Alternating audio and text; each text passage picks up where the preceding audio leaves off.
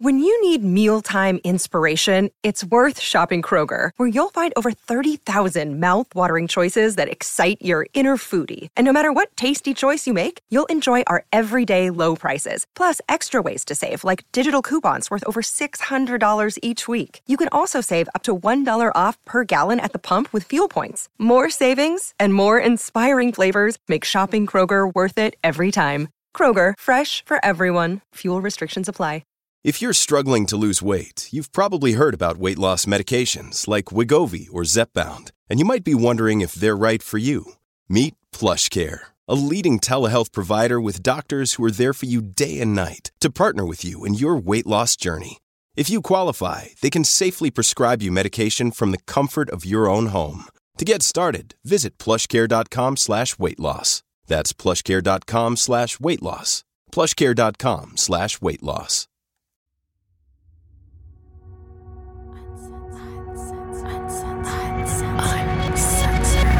You can't censor us.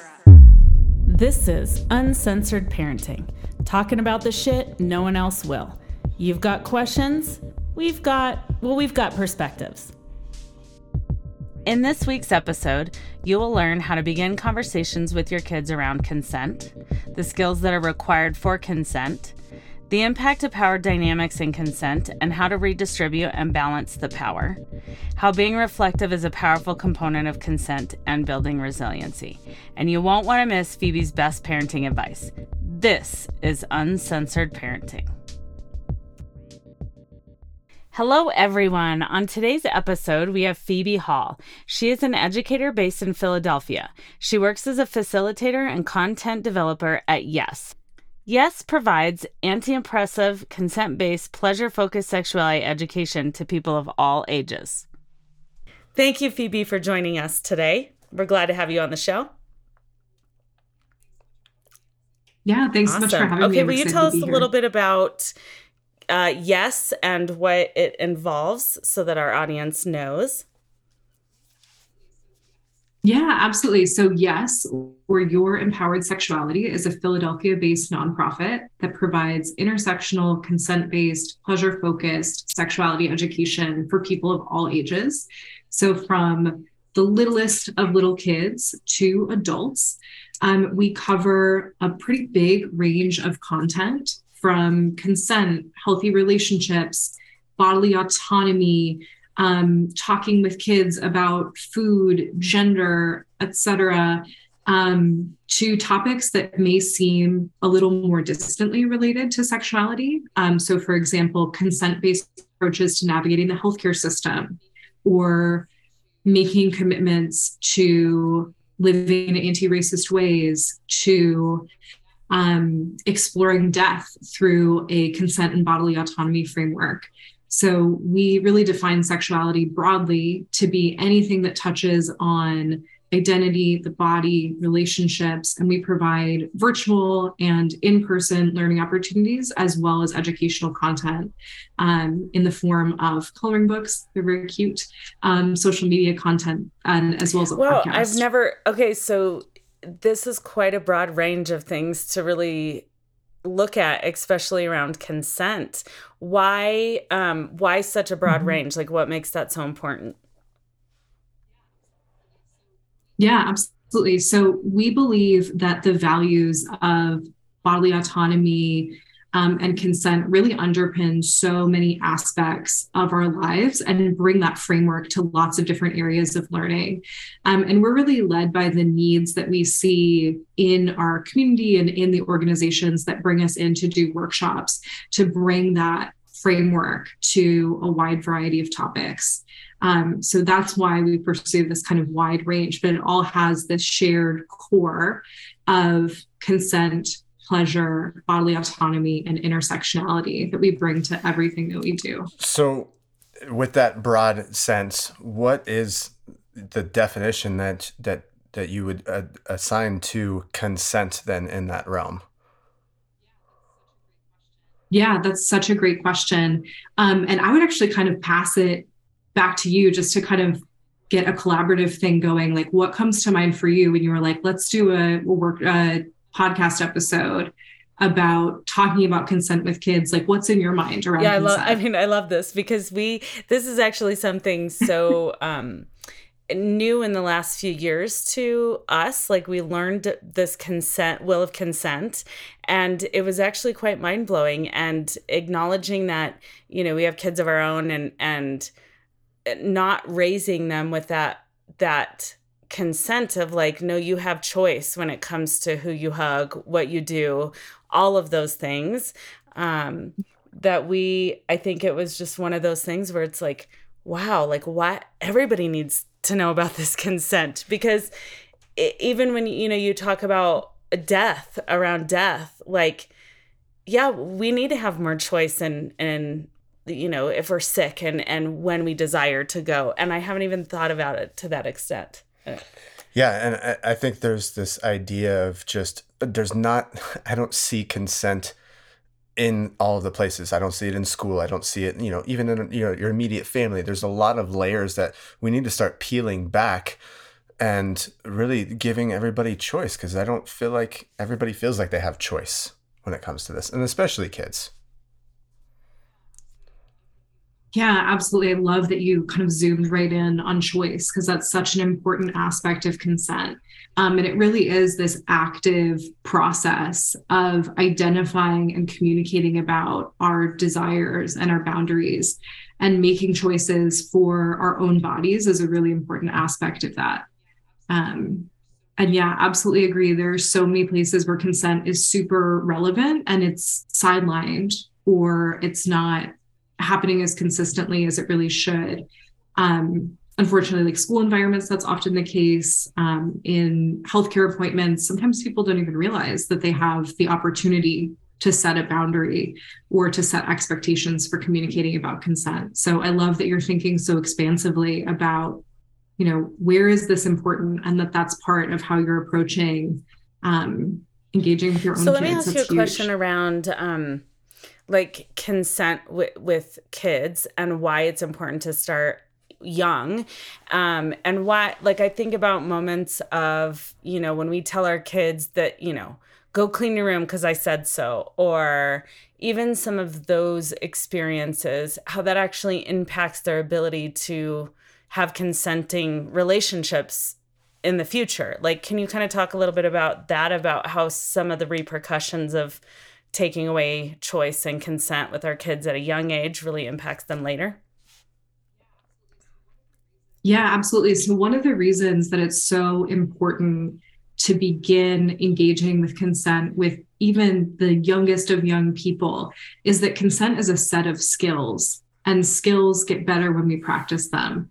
So consent involves being able to tune in to our own bodies. It involves communicating in a variety of different ways. It involves deep listening. It involves the skill of empathy. It involves interpreting all these different like inputs and pieces of information that we get. So when we're exploring consent with young people, we're giving them, and also ourselves, opportunities to really build and practice those skills. And they get stronger the more that you use them. Consent is sometimes presented as something that you like give or take, or sort of in a transactional way. But this like skills framework, I think, is really empowering, because it's something that we can always be like learning and growing with. And I think you make such an important point, which is that the experiences that we have around consent and bodily autonomy as young people really shape our expectations for how those things will play out later in our lives and in other relationships. And certainly that doesn't mean that there are no like rules or boundaries, but it does create opportunities to maybe be clear about reasoning, or co-create expectations together, or to give choices for kids' bodies where that's appropriate. Yeah, does that absolutely kind of get at what you're asking? And so what I'm just thinking about, like teens these days, what might be some experiences where consent would be important for them to actually be able to tune into their bodies and communicate and have that deep listening? Like, what kind of things would teens go through nowadays that would require this? Ooh, everything. Consent is like such a deep part of how we engage with other people. And I think people often think of it in a sexual context, which certainly is relevant to lots of teens that are exploring romantic and sexual relationships for the first time. But I think it also comes up a lot in platonic relationships and friendships. Kids experience pressure around, oh, we're all going to do this thing, or sometimes kids feel that they can't give a perspective in their friend group. And I think that power can play out in really interesting ways for teenagers. Of course, we think about all of those systems of power that influence our relationships, whether it's race, ability, gender, whatever. But in the context of teenagers' relationships, there's also dimensions of age and experience and social capital or coolness that can really shape kids' comfort in tuning into boundaries and then setting them. So I think those kind of platonic relationship dynamics can be a great place to be thinking about boundaries and consent and checking in around like what feels comfortable, what feels good, what is fun. Yeah, because we've had a few experiences when we were both elementary school teachers just around even the game of tag and like watching at recess about how somebody just goes and smacks someone and says, "You're it," and runs off.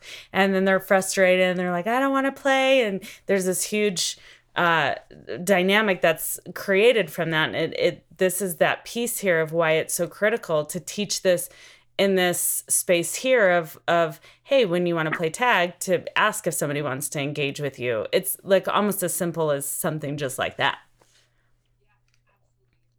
Yeah, absolutely. It really can be that simple to be like, hey, stop and ask. And I sometimes hear the question of like, well, how do I know if someone wants to do this? And it's like, ask them. That's totally an option that's available to you.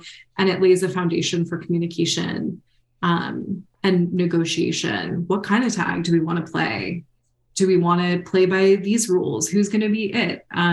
So yeah, it's an opening to a bigger conversation. I like the idea of it being a skill, because I think about both of our kids, and our son has really taken on the idea of like consent and flexing his muscle. And he's gotten really strong with it, especially with us, because he knows that we're so open about it. But he's very strong in just how he says, no, these are my boundaries. I don't want this. And it's a skill. And I think about it in the sense of high schoolers, or what I'm seeing right now with teens is there's so much non-consensual like picture taking of each other, or like Snapchatting each other, and like these things where like it's almost like they're shaming each other through pictures that are not wanted. And I was just talking to a student about it today who was like, yeah, somebody took my picture and non-consensually, and now they're doing this with it and sharing it. And so as they develop that skill, do you see that they can like influence each other, or like, I don't know. I feel like it, as one person in the group develops a skill, can that spread out through their friend groups or through their peers? Yeah. Like the benefit. What are the benefits of teaching just some and letting it build? Yeah, absolutely. That's a great point about technology. With all of these new technologies being that much more accessible, especially to young people, there is this increase in non-consensual picture taking and recording, and those pictures can be really far ranging in ways that are, in some cases, kind of scary. But I think what's powerful about building cultures of consent and building skill in consent is that they're incredible tools for justice. They can really help set the tone for how interactions go and for the values that are like centered in social groups. So it would be amazing for every teenager, every human person to have awesome, comprehensive consent education. But even without that, each of us has an opportunity to impart those skills and practices in the relationships that we have. And I'm really privileged to work with awesome sexuality educators. I'm like always learning from how they approach consent and how they approach these conversations. I'm picking up language that I want to then take to other settings. So I think it can really have this like amplified effect where some people are developing these skills, and it can really encourage more and more people to engage in that way. And it can start to become more of a norm. And that can really be supported by the adults in those students' lives, by modeling consent in how they interact with kids, and by modeling consent in how kids see them interact with other adults, by creating pauses to talk about boundaries, to talk about communication, listening, whatever. So we all have a really exciting opportunity to make the world a more just, safe, pleasurable, fun place, by building and sharing those skills. Yeah, we talk a little bit more. Something that really stuck out to me was the power and the justice. Like, if we are teaching our young people this consent, like, how do you see that supporting power dynamics and justice? Will you just speak a little bit more on some of that? Yeah, absolutely. So power is a really important thing to consider when we're thinking about consent, because imbalances in power can really make it more difficult to communicate openly about boundaries, or in some cases, even to like freely give consent. So I think good consent education includes a lot of thoughtfulness about systems of power and about how our own intersecting identities impact how we show up in conversation with other people. And I think also consent education can be a really powerful tool for redistributing power in different ways. So for example, like in the educational context, by taking on certain like anti-oppressive practices, you have an opportunity to really share in your power, and to, in doing that, build confidence and empathy and opportunities to really do things differently. Which really takes me into the especially the teen dynamics that we see out there, because I found that especially with teens, there's almost like there's a desire for power, and it's almost done in a non-consensual way versus, being very attuned to our own bodies and in a more consensual way. And I just think about like why this is so critical for teenagers, to decrease the idea of bullying, to decrease, cyberbullying, just these power struggles that teens get into, that really don't need to exist, but we've created by not teaching a culture of consent. Yeah, absolutely. Thanks for taking those dynamics so seriously, because I think they are really important. And in my experience working with teenagers, sometimes I hear this sentiment of like, people don't think that my friendships or romantic relationships or whatever relationships are important. They're treated as really trivial, but those dynamics are really impactful. And they can really influence self-concept. They can influence the dynamics of a school, a team, a classroom.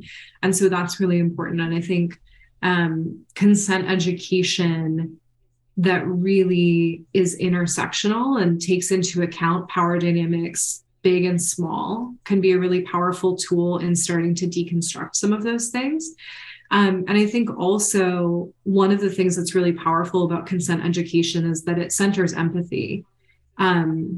Comprehensive consent has a core of care and curiosity about other people's experiences that I think has the power to carry over to lots of different aspects of how we relate to each other.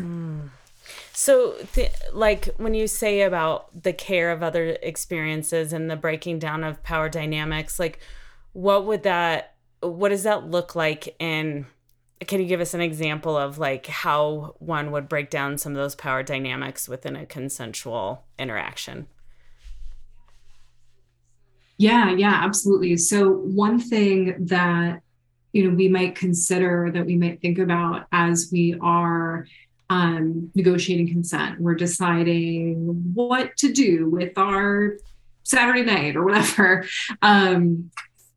you might kind of name the dynamics that are at play. The older kids in our group have like X amount of influence. And by naming that, you can kind of identify opportunities to rebalance that. Or you might identify that there's kind of a social dynamic at play. Coolness in the context of teenagers can often be like a power dynamic that is really important to kind of navigate and engage with. So naming power and how it shows up can be a really powerful tool. And that's something that we can do on an individual level as well. You can really be thinking about in relationship with our students or our kids, the power dynamics that are at play and how we might really name and address that in our conversations. Absolutely. And I even think about like how this plays out with parent-child dynamic, right? Or like your own child, like what does that look like in terms of breaking down that power? Not to say that it's this like free for all, like you said, like you're not throwing out rules and those types of things, but I just think about how power dynamics play out when it comes to parents and kids. And maybe you can speak on that a little bit on, you know, how could we might balance that, rebalance that, or even what does that maybe sound like in that type of relationship? So if my teen is, you know, wanting to go out, but I'm wanting him to stay home to spend some family time together, there's a power dynamic there because what I say goes. And so what does that conversation then look like? Or how could it look like to be more consensual or effective and rebalance some of that power? Yeah, that's a great question. I will acknowledge I'm not a parent, but I do have some thoughts around this. And I think a framework that can be really interesting to explore is one that's rooted in kind of a balance of rights and responsibilities. Like, what are our shared responsibilities as people that are in a family together? I think that can be a really valuable framework for thinking about like, what are the core issues here? And I think it can be valuable for parents to unpack what the core idea underpinning what they want from their child's behavior can be. Is it about safety? Is it about this other value of family time, for example?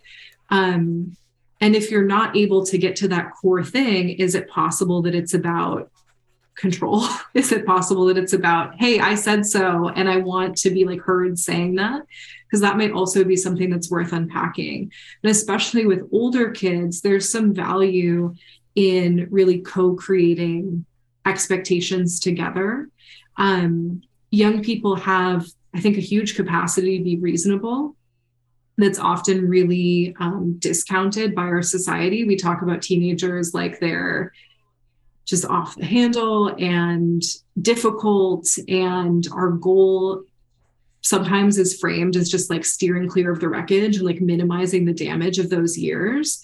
But teenagers have, I think, a real capacity to balance different needs, different values, and I think co-creating expectations and boundaries together can be a really powerful way to help everyone's needs get met, respect those shared responsibilities that you have, as well as the distinct responsibilities you have as a parent and a child, while also providing an opportunity for age-appropriate independence and privacy.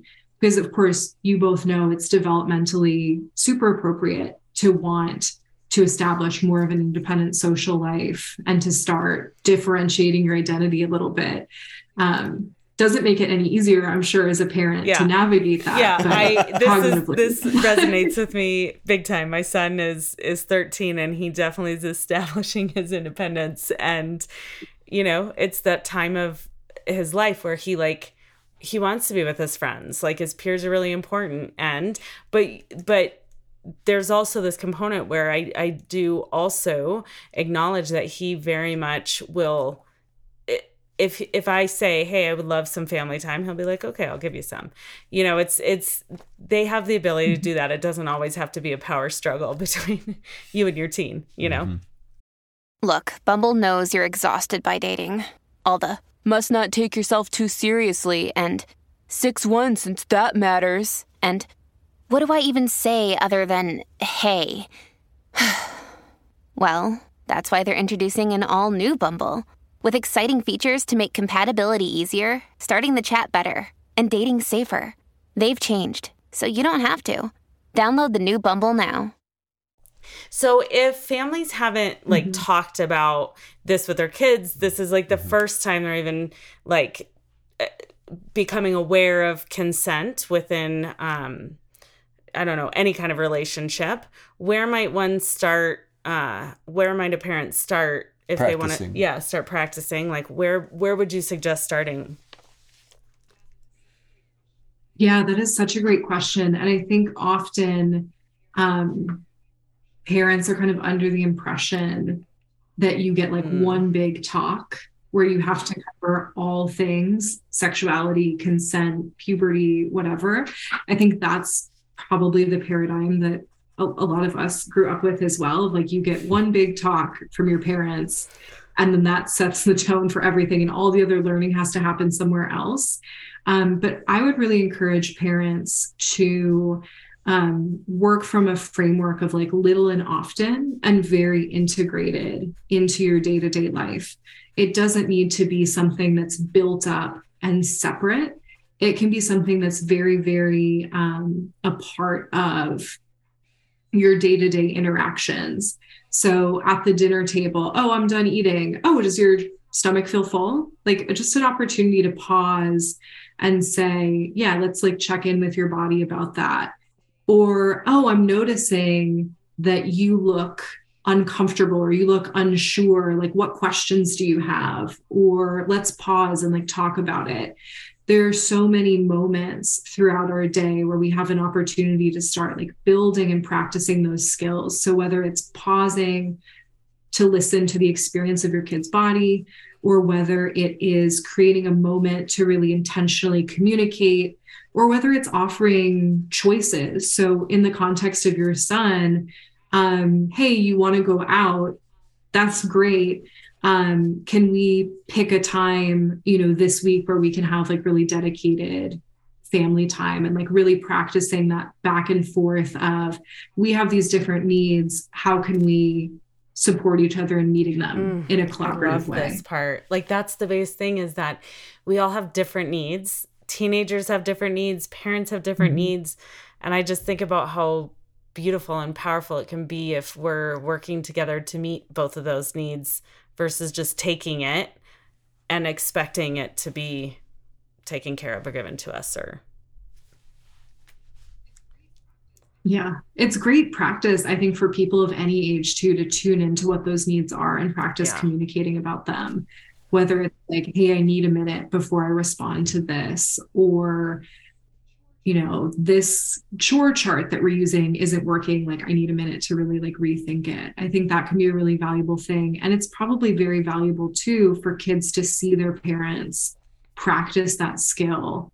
And that's also a really important aspect of engaging with consent with our kids. They pick up so much by osmosis and by observation. And so you have an opportunity to really show that learning and your own skill building. And that's huge. Especially because I hear you saying like, this really is creating an embodied experience for them, just in terms of pausing to say like, oh, your body's full, or I'm noticing you're uncomfortable. Those things are teaching them to actually pay attention to what sensations are happening in their body, because if they don't have those, they actually can't communicate to another person like what they're needing, or even be in a space of consent because they're not aware of actually what's going on. Yeah, absolutely. And it's also such a great foundation for building empathy with others too.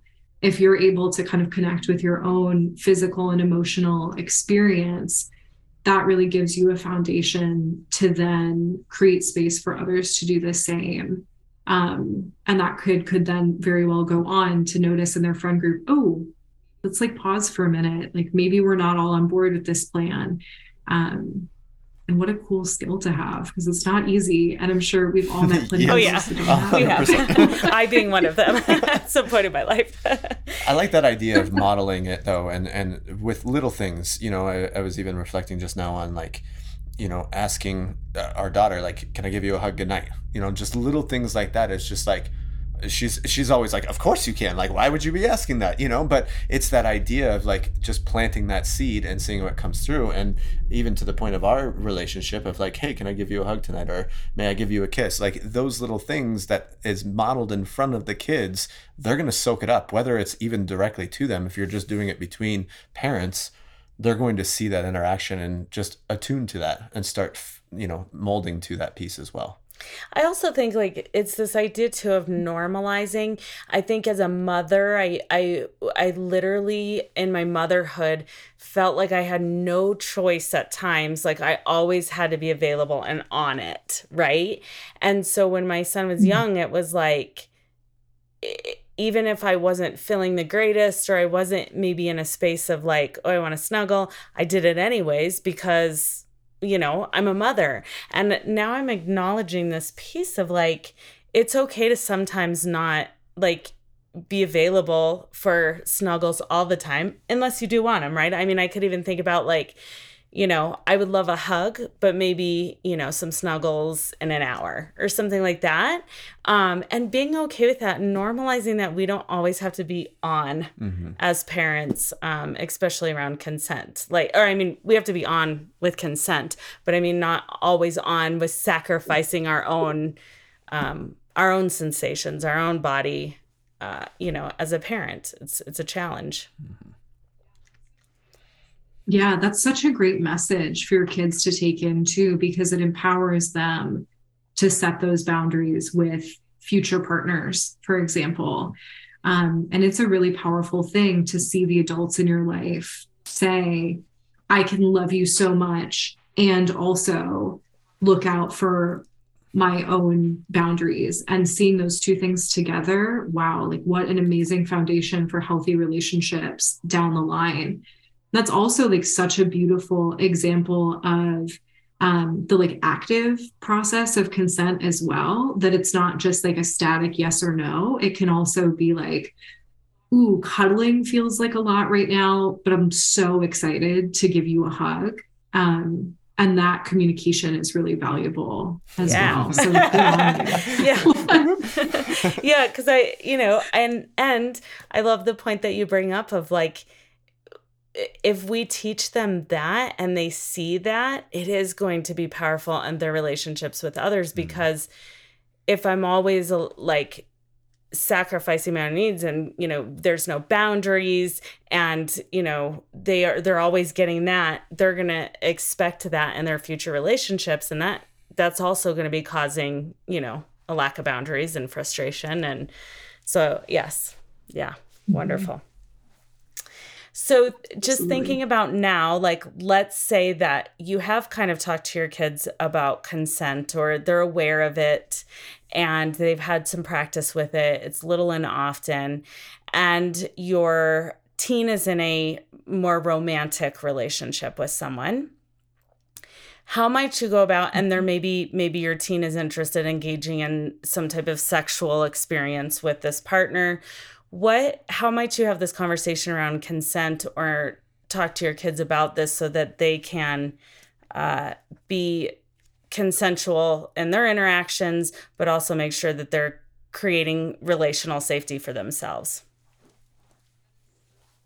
Yeah, that is such a great question. And I think one of the first things that would really support good communication around that is being really clear that shame is not part of like the conversations that you want to be having with your kid about sex and sexuality.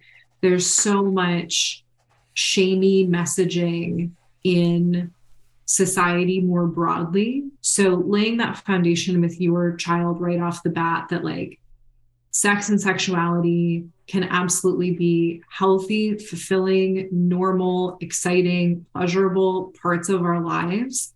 And that shame is like not part of how you want to approach those topics with them. is a great kind of first step in opening up lines of communication. Of course, it's easier said than done because a lot of us have our own baggage from years and years and years of living in our case, like mainstream American culture, but really like doing that work to challenge shame and to bring a sex positive attitude, I think is a great kind of first step. I would also really encourage kids to be reflective about like, what kind of partner do I want to be? Like, how do I want to show up in these relationships?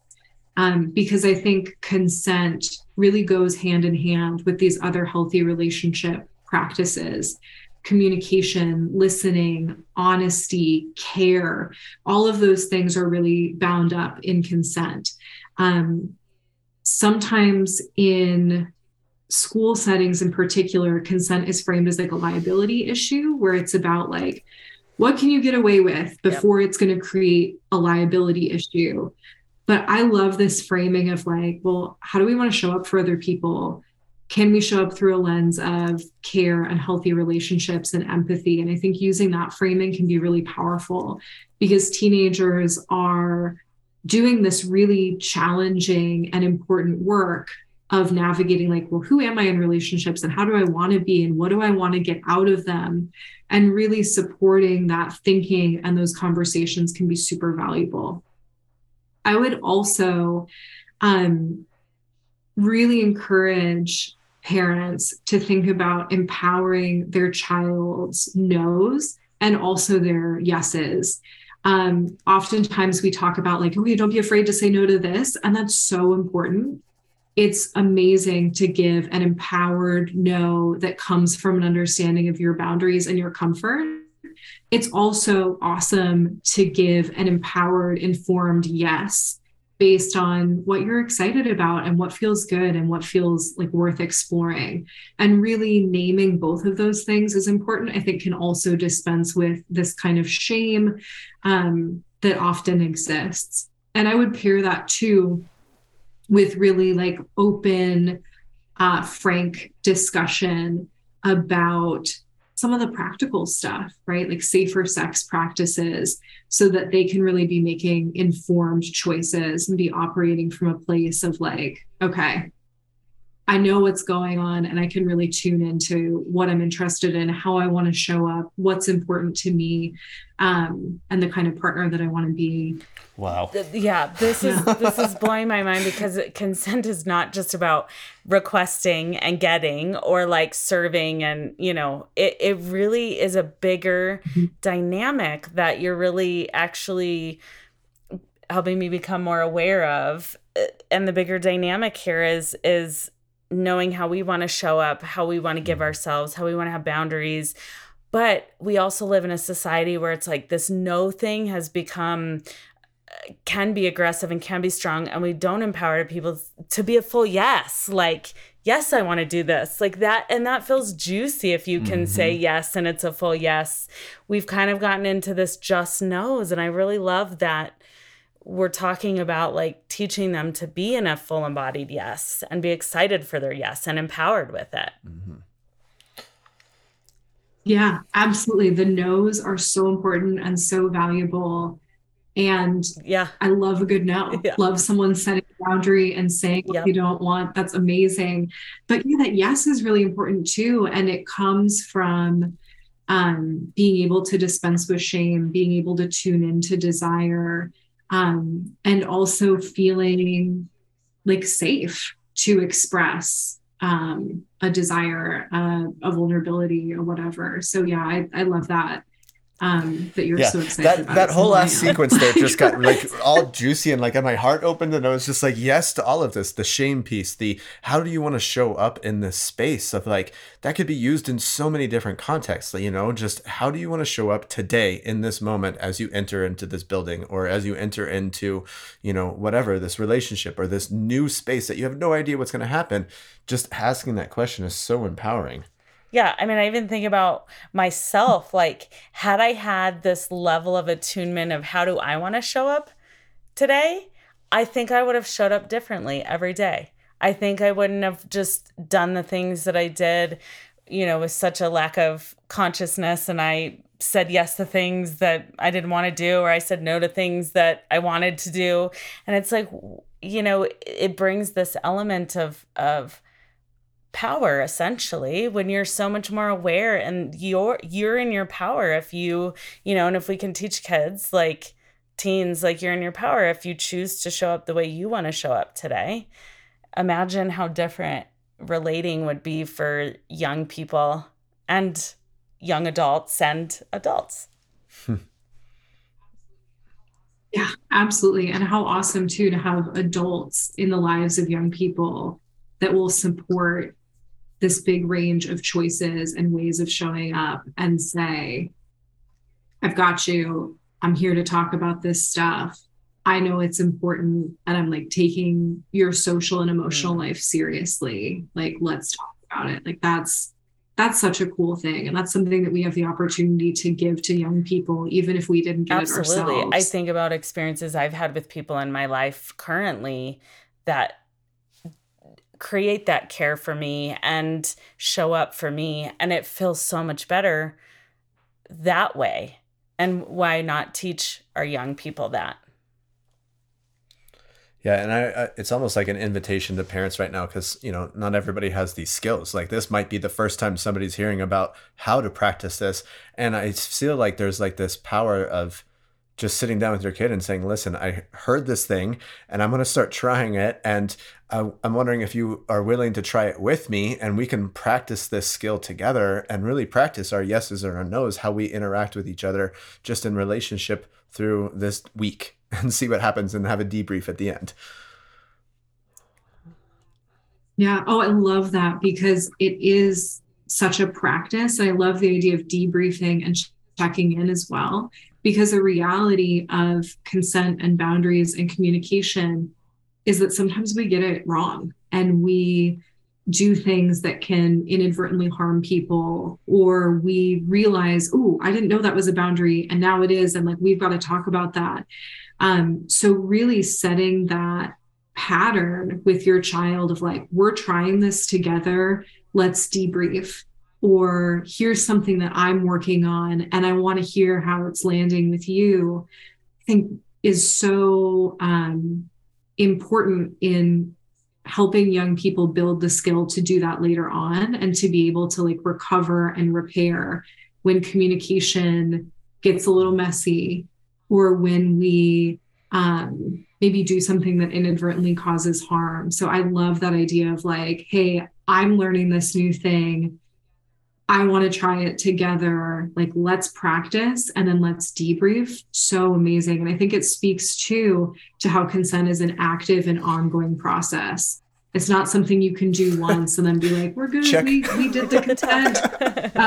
Check. We're done. So that idea of like checking in, debriefing, like, how did that conversation go? Or like, how did that feel? Or, hey, now that we have tried this for a little bit, like, what's working, or how could I communicate differently, is such a great exercise.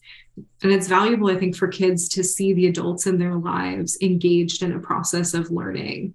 And what a way to share power too, to say, hey, we're doing this together.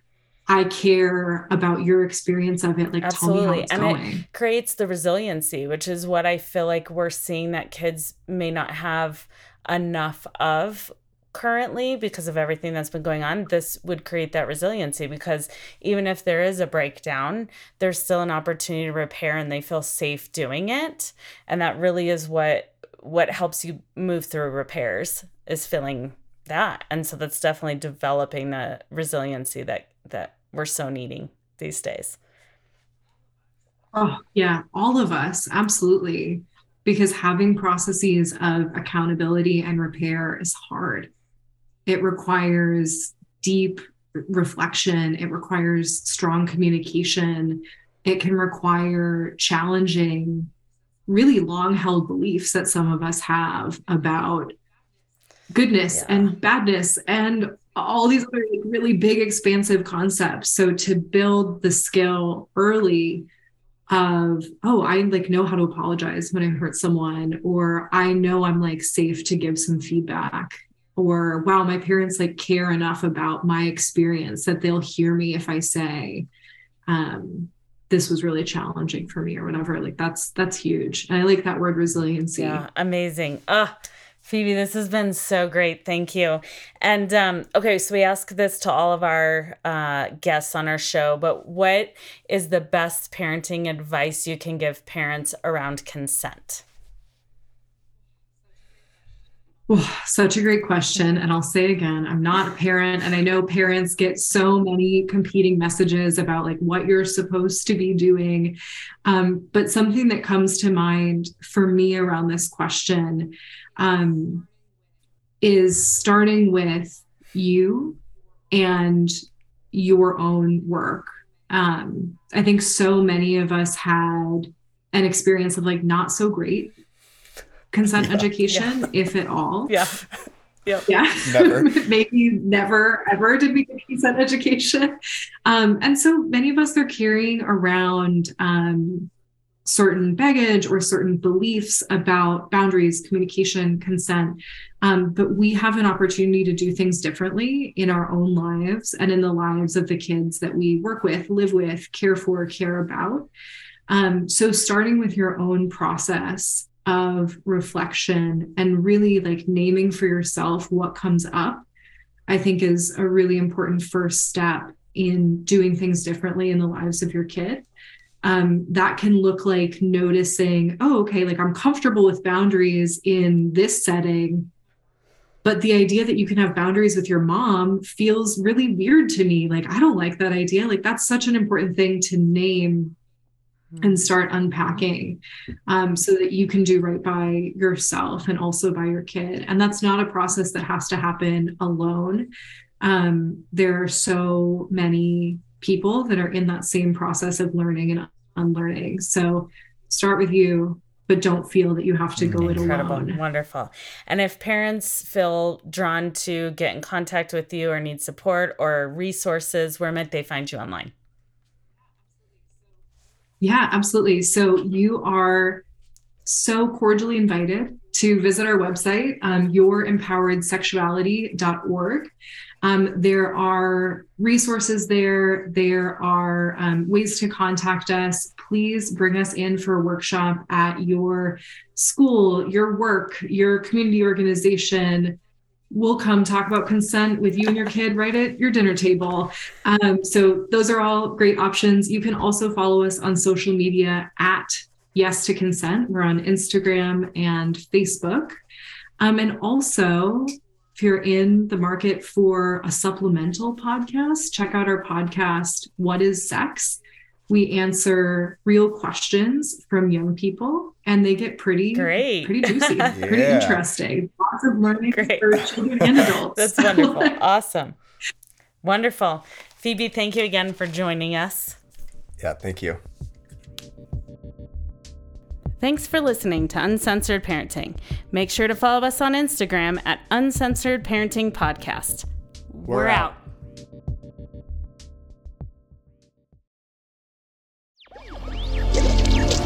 Electricast. Welcome to Tuning Into Sound Wellbeing, where we harmonise your mind, body and soul. I'm Amanda, your sound therapy expert. And I'm Stephen, the curious explorer uncovering the mysteries of sound. Together we explore vibrations, frequencies and the power of sound therapy and tuning forks. Discover ancient wisdom, reduce stress and tune into a healthier life. Subscribe to Tuning Into Sound Wellbeing today. Introducing the Deep Leadership Podcast. Leadership is a people business. That's the philosophy of your podcast host, John Rennie. As a former submarine officer who spent 22 years leading businesses in corporate America before starting his own manufacturing business, he knows that leadership matters. Deep Leadership is real-world, actionable leadership advice from John and his expert guests. Become a leader worth following. Subscribe today.